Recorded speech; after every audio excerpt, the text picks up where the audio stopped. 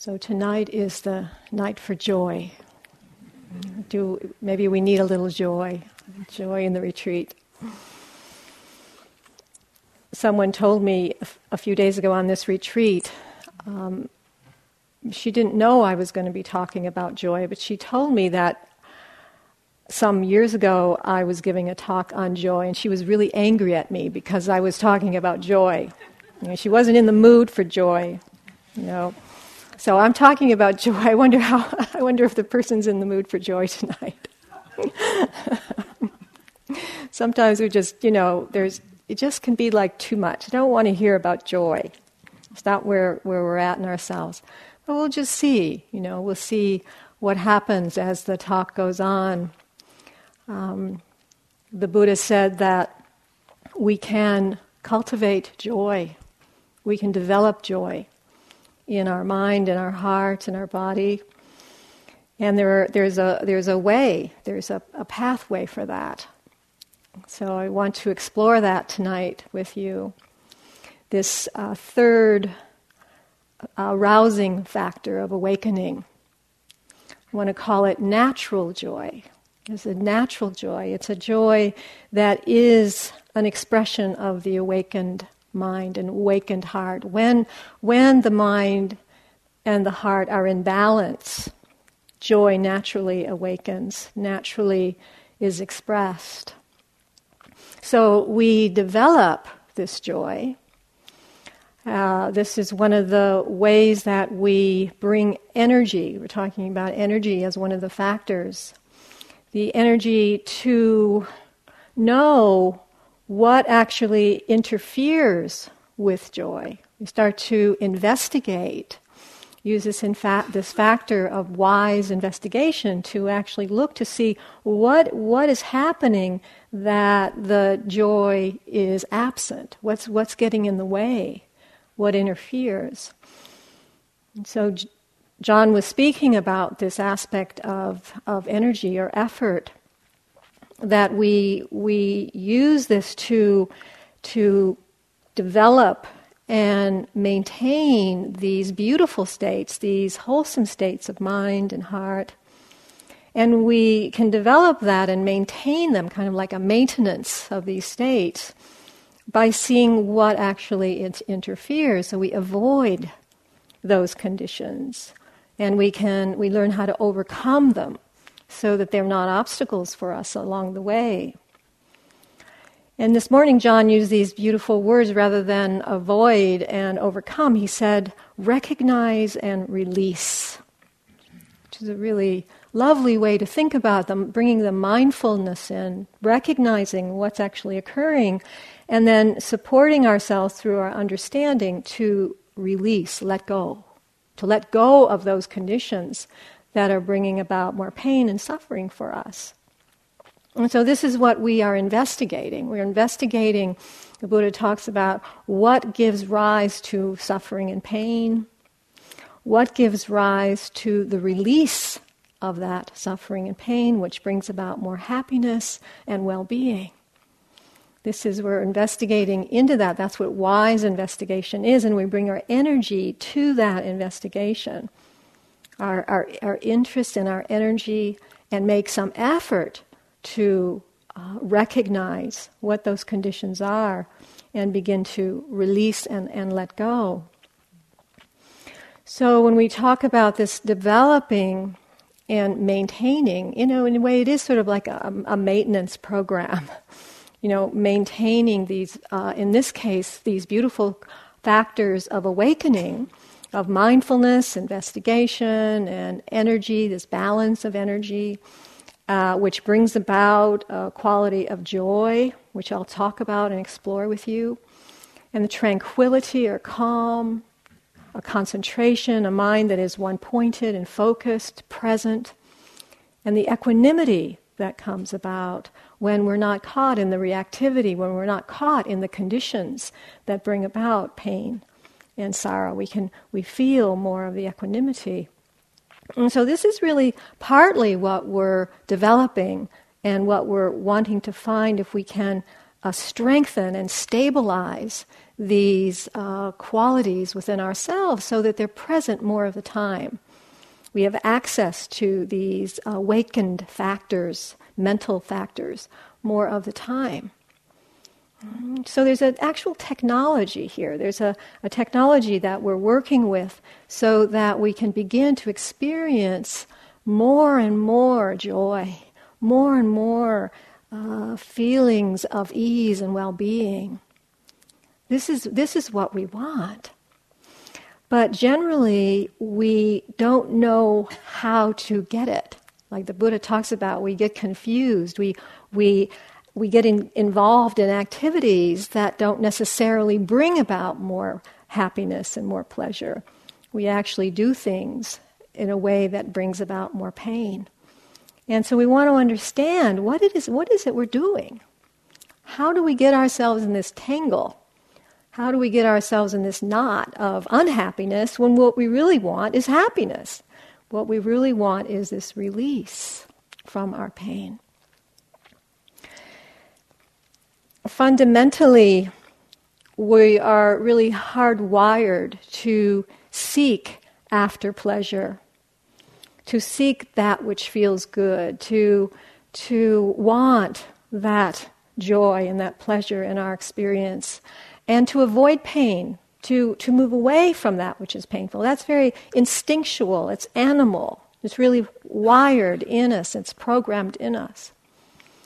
So when the mind started to evolve and become more sophisticated, we started to be able to think about things. And when we can think about things and reflect on things, things start getting more complicated, more complex. And we start to make meaning out of things, but the meaning sometimes that we're making isn't actually so helpful. We can confuse things and make things more complex. And so what we find is that sometimes when we're seeking pleasure, we actually wind up in more painful states. You know, like some kind of seeking for pleasure through the senses, food or alcohol or, drugs or those kinds of things that actually give us more pleasure ultimately bring us more pain because we find that we're getting ourselves in some kind of a pattern of addiction or compulsion, and we're not actually able to get ourselves out of that, and that becomes very painful. So usually we are seeking pleasure when there's not really a deep understanding of the source of our happiness, the source of our pleasure. We're seeking that happiness through what's called the worldly feelings. And Gil was starting to talk about this in his talk as well. The worldly feelings of the senses. The 5 senses, the flesh, the eyes and the ears and the nose and the tongue and the skin, and then our thinking, our thoughts, our memories, our stories. And that's really where we start to seek this pleasurable feeling, this that we're kind of wired to seek after.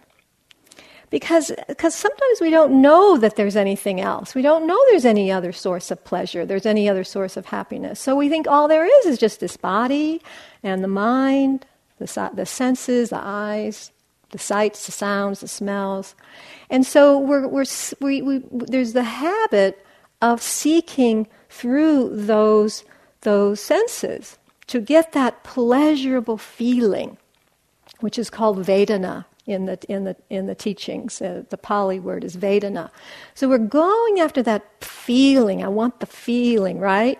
And you could even see this in your meditation experiences, where you're wanting, most likely, a feeling that feels good, as opposed to a feeling that doesn't feel good. And we can start to create some patterns of resistance and aversion and rejection and kind of get contracted about it and angry about it and struggle about it because we're not getting what we want.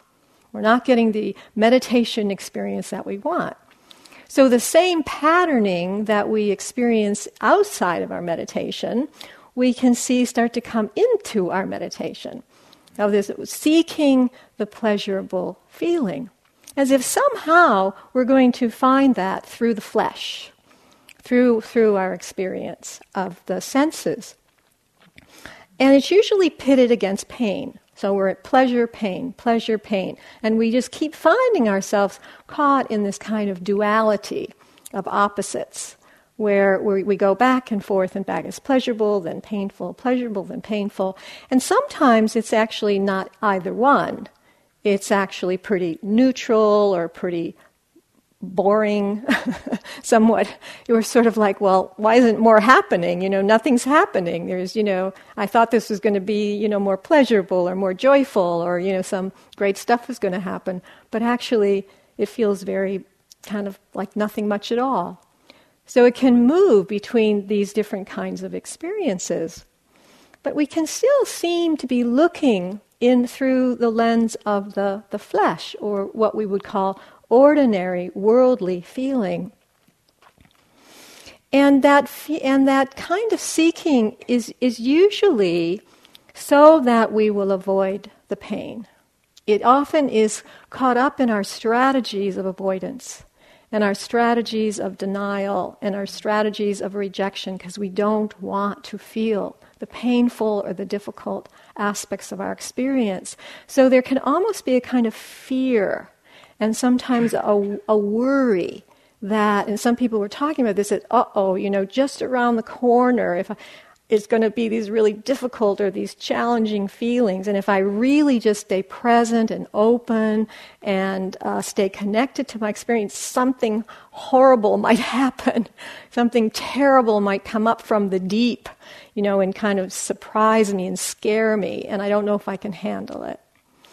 And so there can kind of be a way that we're just sort of holding on a little bit to our experience so it doesn't change or get hard or difficult. And sometimes you can feel that little bit of fear that just lives in the body and in the mind. Because we just wonder, we don't know what's around the corner. So that can set up the addiction, that kind of the addictive wanting of this pleasurable experience, wanting something good, or even neutral sometimes is better than the really the challenging or the difficult. And you can see how, how we can start to think that if something does start to feel more difficult or more challenging, and even if it's a physical thing, we're having more pain, or we're having some difficult, strong emotions, or our mind is very scattered and restless, we can start to personalize it and think that something's wrong with me. Like, John was talking about the doubt, that I can start to feel doubtful that I can't really do this, and it's not going very well, and I'm not doing this very well, and there must be a way to do this better. And we start to think something's wrong. Something's wrong. Something's wrong with me. Something's wrong with the practice. Something's wrong with the teaching. Something's wrong sometimes with the teachers. Something's wrong with the place. It's like something's wrong. This kind of, we can call it this something's wrong mentality, right? And it's like a coloration, this kind of mind state that sometimes when it comes, almost colors. It's like wearing colored glasses, and you've heard that analogy where you're like putting on these colored glasses, and everything you see, something's wrong. It's just not right, and you can't get to right because it just seems like everything's wrong. So where's right? And you just can feel like you're just caught in this kind of wheel. Kind of sometimes you can feel like you're on a wheel trying to get somewhere, trying to make it different, trying to get your experience to be right or better or feel good in a way that we imagine that it can. So then we get into a sense that we need to keep fixing, this tinkering and muddling. What can I do? What can I do to make it better? I must be able to do this or that or this or that. We're just tinkering in our practice because we think something's wrong. Or even that I'm bad in some way. Sometimes we can get really personalized in this, that I'm bad. Something's really wrong and bad with me. So it gets we can get very identified with the sense of I or me, the self comes in here, that it's really about what I'm doing. And that energy, then the energy that we are feeling and that we have in our aliveness, in our being, gets turned towards trying to fix ourselves. Because something's wrong, because I'm wrong, we're trying to fix that problem. I'm a problem. Fix the problem. And then we can, this can be a lifelong project, right? It's sort of like the self-improvement project, that we just kind of get on that treadmill and we're just constantly in the sense of trying to improve ourselves. And you can see how it can be sometimes moment to moment to moment to moment, trying to tinker and fix what's going on. One of my colleagues talks about this self-improvement strategy, and he owns a home, and he said, self-improvement is like home improvement. He says, there's always the next thing that needs to be fixed or needs to be tended to, and it never gets done. For those of you who may own a home, you know that there's always the next thing that needs to be improved. The self, when we have this sense of a self that needs to be improved, it's the same. It never gets done. There's always going to be the next thing that needs to be fixed. And so there's this sense that the happiness, this pleasurable feeling of this happiness that we're really seeking is always just around the corner. Once I get this, then I'll be happy, right? Once I get this fixed or this problem solved or this thing in place, this situation resolved, then I'll be okay, then I'll be happy. There's always that sense it's just right around the corner. And because of that mind state, because of the way we're thinking and believing, we don't see and feel the root of the happiness that is right here. That is right here. That right here now, there is something beautiful. There is something exquisite. There is something joyful that is right here. As one of my teachers in India used to say, you are knee-deep in grace. You are knee-deep in grace. You're knee-deep in joy. You're knee-deep in pleasure. And we don't recognize it. Right? Don't recognize it. So that recognizing and releasing the conditions, the patterns that obscure us knowing that. Knowing what's available to us right now. Somebody turned me on to some Piglet and Pooh little quotations, which are just so lovely. I revisit these every now and then, and gave me this one cartoon where Pooh is walking along with Piglet, and I'll put the cartoon up on the board because it's absolutely wonderful. Just Pooh walking along with Piglet, and Pooh says to Piglet, "What day is it?" Piglet.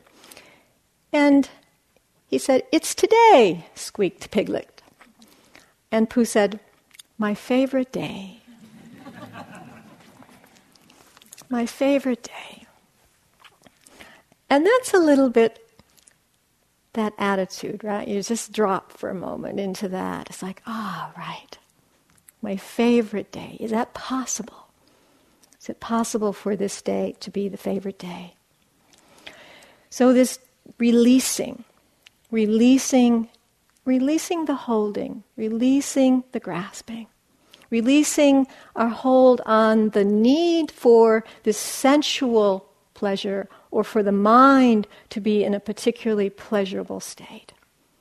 Beginning to release that, what we call the worldly pleasure. A few months ago, I was in Saskatchewan, Canada, where I go and teach a couple of times a year. I was teaching a day long there, and it was a Saturday evening after my day long. I went back to the house that I was staying at, and Saturday night there was a big football game on in Saskatchewan.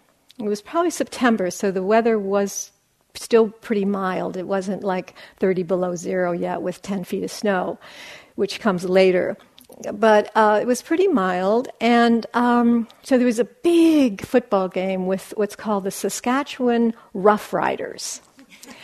And this is a relatively small city, and so football is huge. I didn't know this until Saturday night. I found out, but it was a big, big deal, and everybody who is a football fan of the Rough Riders, and then the team that was playing this Rough Riders came to Saskatchewan.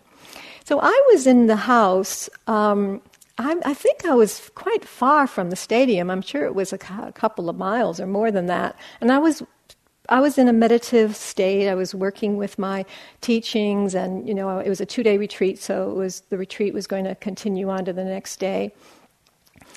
And when the game began, I didn't even know really so much about the timing and all of that.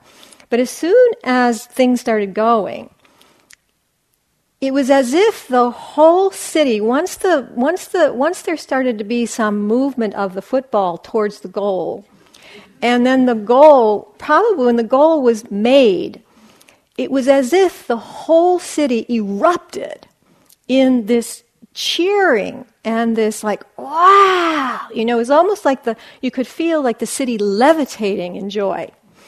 And it was the home team who was making the goal, because the visiting team probably wouldn't have been, there wouldn't have been as many people, and it wouldn't have been so intense. But the interesting thing is that it was actually happening fairly frequently. So there'd be the lull, and then there'd just be this explosion of sound again, of the cheering and the joy. And then bombs would go off, and then bands would play, and then the cymbals and the drums, and then, and then it'd be quiet again. And then this eruption would happen again. And it was phenomenal in terms of the intensity of the joy, the intensity of the happiness. There were probably, a few thousand people who together were experiencing this worldly pleasure through the senses of the sight of seeing the ball, one little ball go over this line, and the ritual of the association of having that ball go over the line, and the intensity of the worldly pleasure, of the feeling. It was phenomenal, of the association and the ritual that was caught up in that. And I was thinking was that the joy was so intense that I think there were a number of people who were having out-of-body experiences, so that it actually became religious. That the joy became, because that line between the worldly pleasure and the unworldly, where it starts to go out of the world, when you start to experience that beyond the flesh, when it becomes a religious experience, a spiritual experience. And I'm sure there were so many people who were having these out-of-body religious experiences because it was so intense. So you see, so it just starts, there's this continuum where I think it is what people are actually wanting. And when you can take the joy to that extreme through the senses, one starts to touch that out of the world experience, which we're so deeply longing for. That spiritual experience, that, or we might call it a religious experience, whatever it is that we're seeking. We think we can go through the senses to get there. But it ends. It doesn't last. It may actually, it's a true experience of joy and ecstasy and pleasure, and, it's wonderful to experience those kinds of experiences. But it doesn't last. It ends. It stops like a thud. It's over. And the interesting thing is that after the game, there's a lot of people who are still trying to keep the pleasure going. And then the next sounds that I started hearing were a lot of police cars and sirens, right? Because people are trying to keep that going, through alcohol or, getting into trouble or, different things like that. And so the kind of the eruptions just kept going after the game, but it was then leading to more pain. So the pleasure, the sukha, that joy that starts to lead to more pain and suffering, not only for oneself, but for others as well. It's a very interesting cycle. We start to go through the senses and through the mind, trying to find that pleasure, trying to seek for that pleasure. I was thinking in this situation, there was an immense amount of energy, right? The factor of energy was very powerful. And a lot of joy, but not a lot of wise mindfulness necessarily, and investigation. And the investigation really is looking into the causes for more liberation. The causes for more awakening, the more opening to the good and to the wholesome and to the benefit. Probably not a lot of that going on in this case. So we're turning these factors towards that which is going to be beneficial, that which is actually going to support the liberation, to support the awakening for ourselves and for others. If we could have kind of packaged that energy, maybe someday they'll have technology to be able to do that, like solar power or wind power or something. Take the energy from the football stadiums, and then be able to channel that energy towards the good, towards the benefit, towards freeing this world, freeing this country from pain and suffering. How amazingly powerful that will be. Because that's a lot of energy.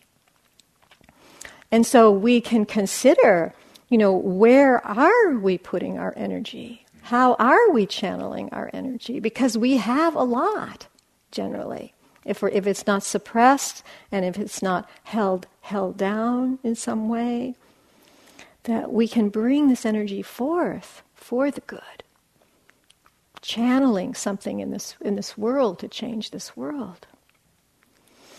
So that's the worldly feeling, and now we're trying to seek some kind of sustaining and maintaining of the pleasure, of the joy, of the good feeling, but through the senses and the mind, and we see that comes and goes. It changes all the time. It doesn't last.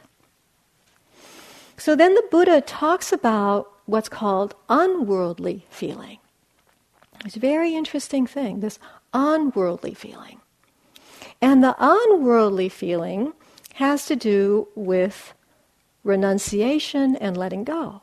And letting go of the grasping onto what we think is going to bring us happiness through the sensual pleasure, and turning the mind inward, turning the mind, as we do in our meditation, turning the mind into awareness, into conscious attention, to wise attention, letting go of our grasping, letting go of the holding on to what we think is going to do it for us, because we see that that's just continuing that contraction and the pain, the tightness and of holding on, our attachments, our confusion to that which doesn't seem to be working for us.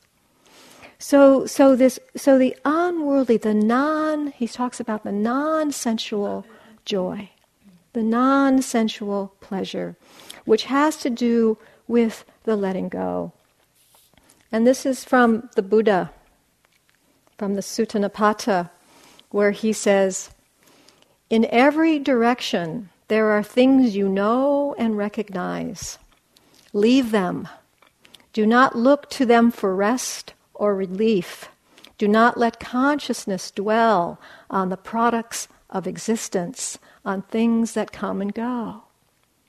The products of existence that come about through the eyes, the sights, the sounds, the smells, the tastes, the things we touch, the objects of this world, the mental formations. Do not hold on to these.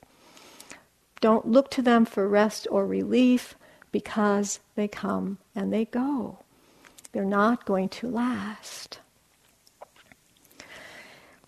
We start to, as we let go and we feel more into our experience right here in the moment, without holding on to these objects that are arising and passing, through the sights and the sounds and the tastes and the smells and the touch on our skin and the formations of the mind. What we start to see, we can perhaps start to feel this seed of pleasure that is not dependent on anything at all. It's an independent, it's a pleasure that we start to sense and feel simply because we are aware. Simply because we're present. Simply because we are here. A mind that is not wanting anything else to happen or need to happen, but more and more this sense of being able to allow and accept whatever is arising and passing to come and go. And we remain in the awareness of that itself. We remain in the presence of that itself. And the more that we actually start to feel and sense the mindful awareness, we start to sense that there's actually pleasure right there. There's something very pleasurable and even joyful about being present. And it's not about the stuff of the experience. It's not about what I'm thinking about or what I'm feeling or what's happening. It's because I'm here with it. Because the awareness is bright. Because the awareness is present.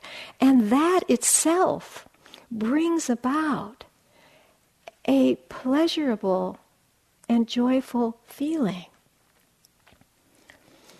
This is this famous quote from William Blake, and I've been reading it lately because I just think it's so profound. I mean, what it's actually pointing to is just the same as the Buddhist teachings.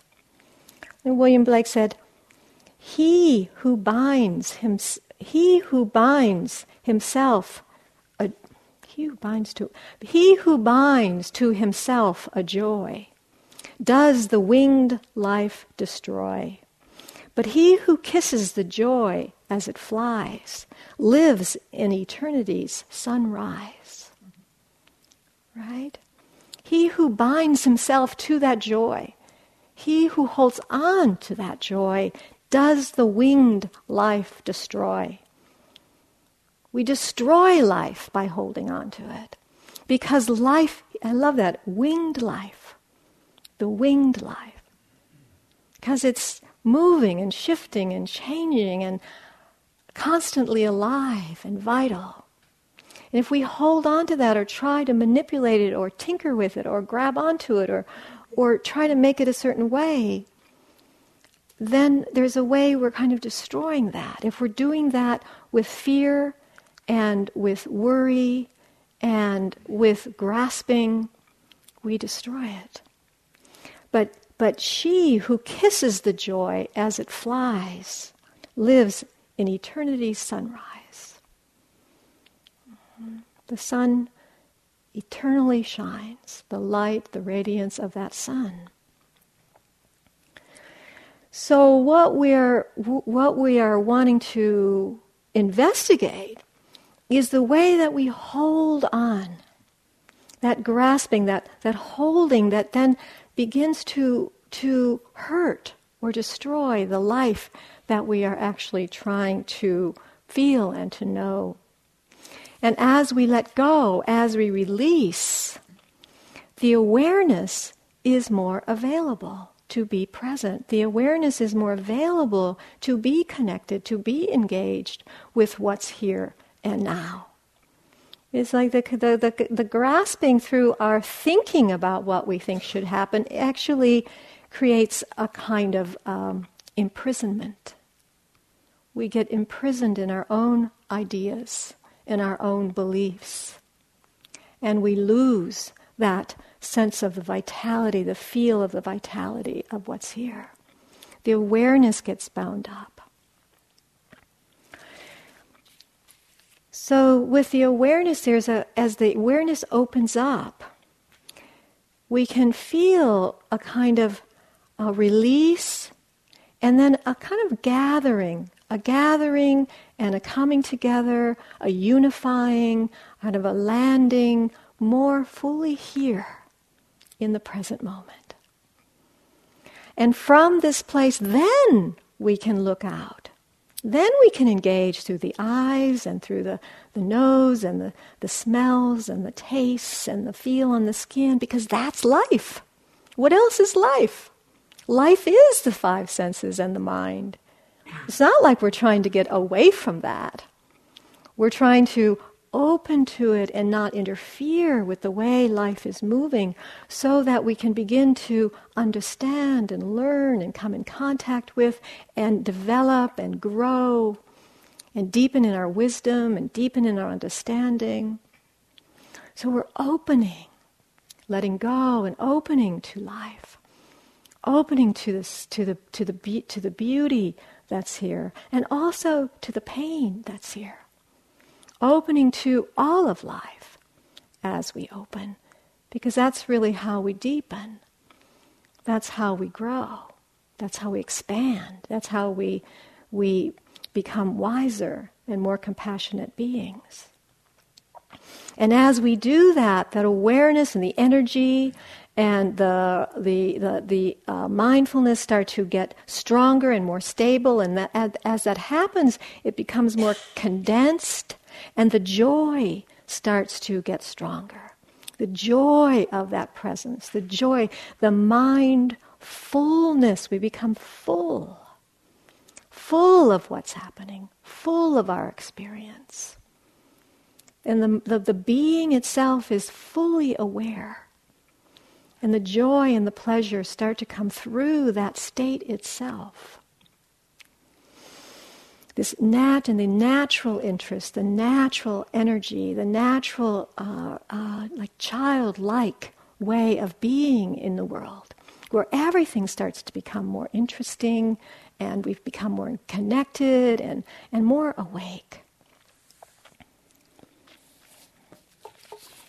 Another Pooh, Piglet and Pooh. Piglet's walking with Pooh, and Piglet says to Pooh, "Supposing a tree fell down, Pooh, when we were underneath it." "Supposing it didn't," said Pooh. After careful thought, Piglet was comforted by this.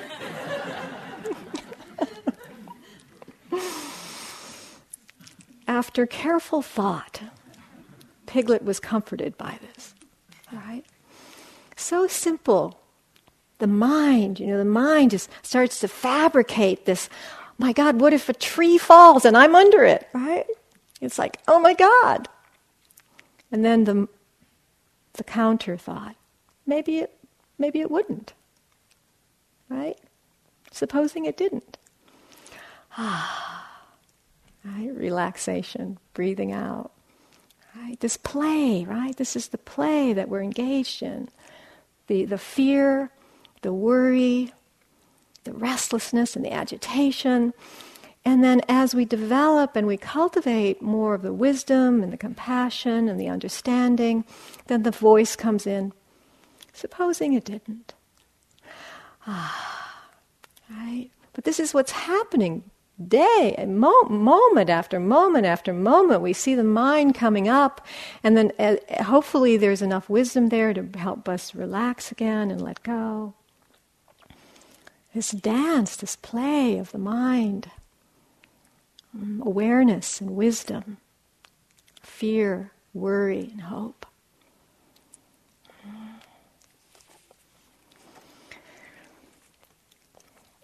So, I want to talk about these two mental factors that actually can help us understand a little bit more about what actually brings about the mindfulness and the investigation, the energy and the joy. And these two factors are called vitakka and vichara.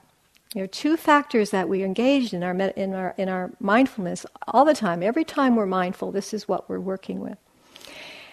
The vitakka is when we actually initially direct our mindfulness towards something that we're experiencing. It's kind of the aiming. It's when we aim our mindfulness at something or we connect our mindfulness with our experience. For example, when we return to the breath. We're actually directing our attention to a sensation that we call our breath. It's a vitakka. It's that movement of aiming, or we call it a directed energy, sometimes called directed thought, where we're actually intentionally directing our mindfulness, our awareness. It's called initial application. And as we do this again and again, this is what starts to gather or unify the mind, because we're continuing to direct that energy, that attention towards our experience, the present moment, again and again and again. There's usually some intentionality with this. And so hopefully there's also some wisdom with the intention, because we hope that we're turning our attention towards that which is actually going to be supportive and helpful and wholesome. We're not directing our attention towards that thought about our relationship that is so awful and giving us so much trouble, and then we just think about it and think about it and think about it, and it's like that's not actually bringing us a lot of happiness. And so redirecting the attention towards something that's actually going to bring about a little bit more openness and happiness. So this directing our attention, this vitakka, and we can begin to direct that as, for example, towards the loving kindness meditation or towards compassion meditation, that which is going to start to cultivate and develop more happy and pleasurable and joyful states. This is a way that we can start to turn the mind and support ourselves in this way. We do this anytime we want to come more fully into the present moment. This is balanced with what's called vichara. And the vichara is actually that which sustains our attention with the experience. One is the initial contact, making the contact. But then, just having the contact isn't really going to bring about much of a relationship with that thing. But as we sustain our attention, and we keep our attention there a little bit more, then it's like rubbing, we call it rubbing the attention with the object. Whether it's a sight, something we're looking at, the turkeys are very entertaining here. Really just we're directing our attention to the turkeys, and then we sustain our attention on the turkeys, and we're noticing the feathers and the sounds and the relationships they have with each other, and the funny way they walk and where they are. And we start to really understand a little bit more about the turkeys, particularly if you've never really seen turkeys before. And it's like, oh, there's this whole world of turkeys here. Sometimes they're not around on retreat, but they happen to be around quite a lot this time. And so it's through that sustaining of the attention that we start to learn and to listen and explore and come into a relationship with, and even some intimacy.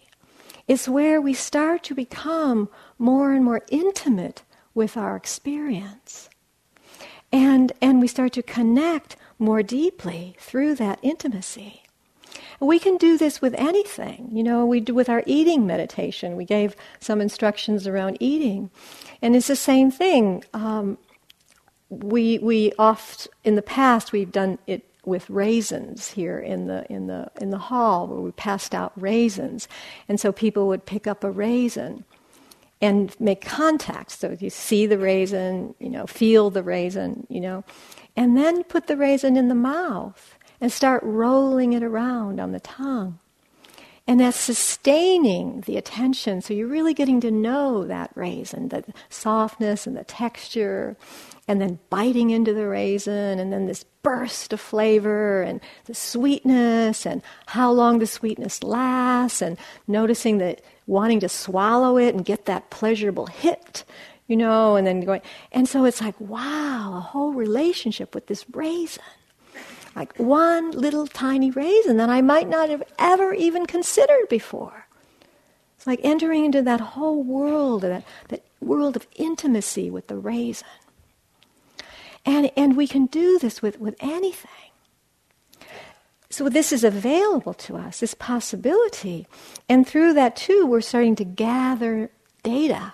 We gather information about something that we didn't have before. We're gathering knowledge and wisdom and understanding.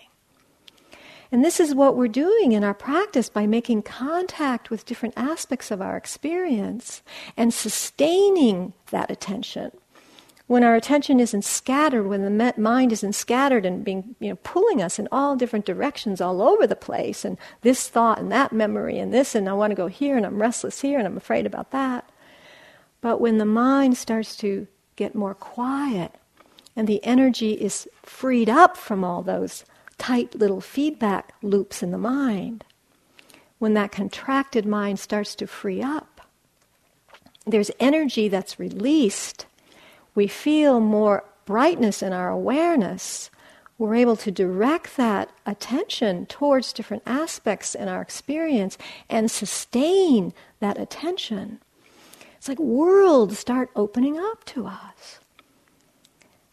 Usually, it's the world of me, the world of I. I can start to find out about me. Who am I?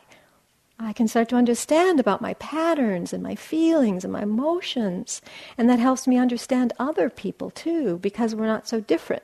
Other people have similar kinds of feelings and emotions and thoughts. And I open up to my world. I start to engage more fully with the world.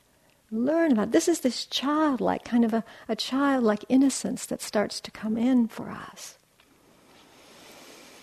And as we're more connected to the present moment, and as we're more engaged with here, being here, I can start to respond more wisely and more compassionately because I'm actually here. I'm not lost in my thoughts about things, my fears about things, my worries about things.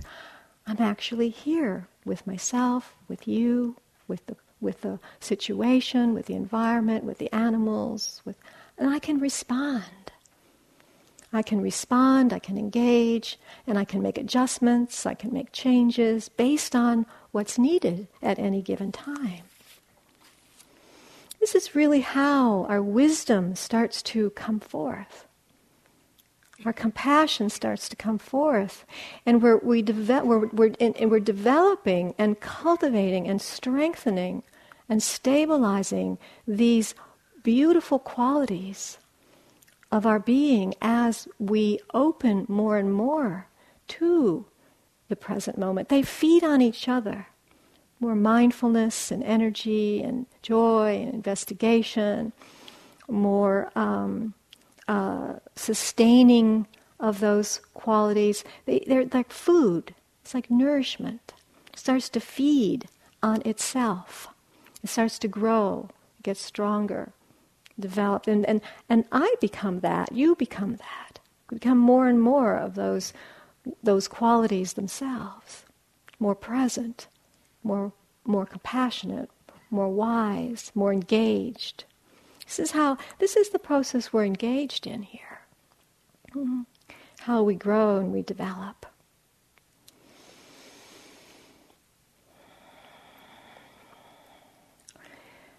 So our task really is to see now whether we can stay here with our experience, because we want to see, as we do that, what actually interferes with our capacity to be present. What's getting in the way? What blocks that? And as we begin to know that more and understand that more, then we can work with that. We can develop more skillful understanding and skillful means and begin to apply that understanding from a place of wisdom and intelligence. We're not tinkering with our experience out of fear and resistance and thinking something's wrong, or like I'm a problem, or something's wrong with me, or something's wrong with the situation. It's because it's just the way it is. It's just the way things are. And when I open to things the way they are, I see, there could, do something here to bring about, a little bit more joy, a little bit more open-heartedness, kind of breathe more deeply into the belly, pay attention a little bit more, bring more energy up when I feel really tired. Making little adjustments in this way. You're coming from a place of wisdom, place of clear seeing. The motivation from where we're moving from is very different than when we're caught in our fears and our ideas about who I am and what we think are going to happen. So we're giving ourselves permission to feel the joy, giving ourselves permission to feel pain, giving ourselves permission to feel even the ordinariness. Start to feel, start to sense, start to allow more and more what's here, so that this awareness can get stronger, more stable, and more we begin to feel the pleasure in the awareness itself. Pleasure in the contact of here itself. So finishing with this poem from Li Po. You ask me why I make my home in the mountain forest, and I smile, and I'm silent, and even my soul remains quiet. It lives in the other world which no one owns. The peach trees blossom, the water flows. The peach tree blossoms, the water flows. Let's sit for a few minutes together.